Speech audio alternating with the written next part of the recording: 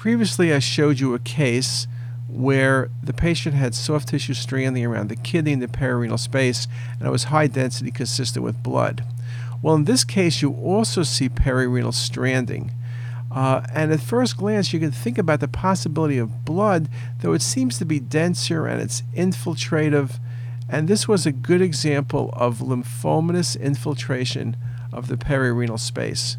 And again, things that involve the perirenal space, lymphoma is a very good possibility. Melanoma, extramedullary hematopoiesis are three of them. In terms of lymphoma, often it's unilateral, though occasionally, indeed, it can be bilateral in nature.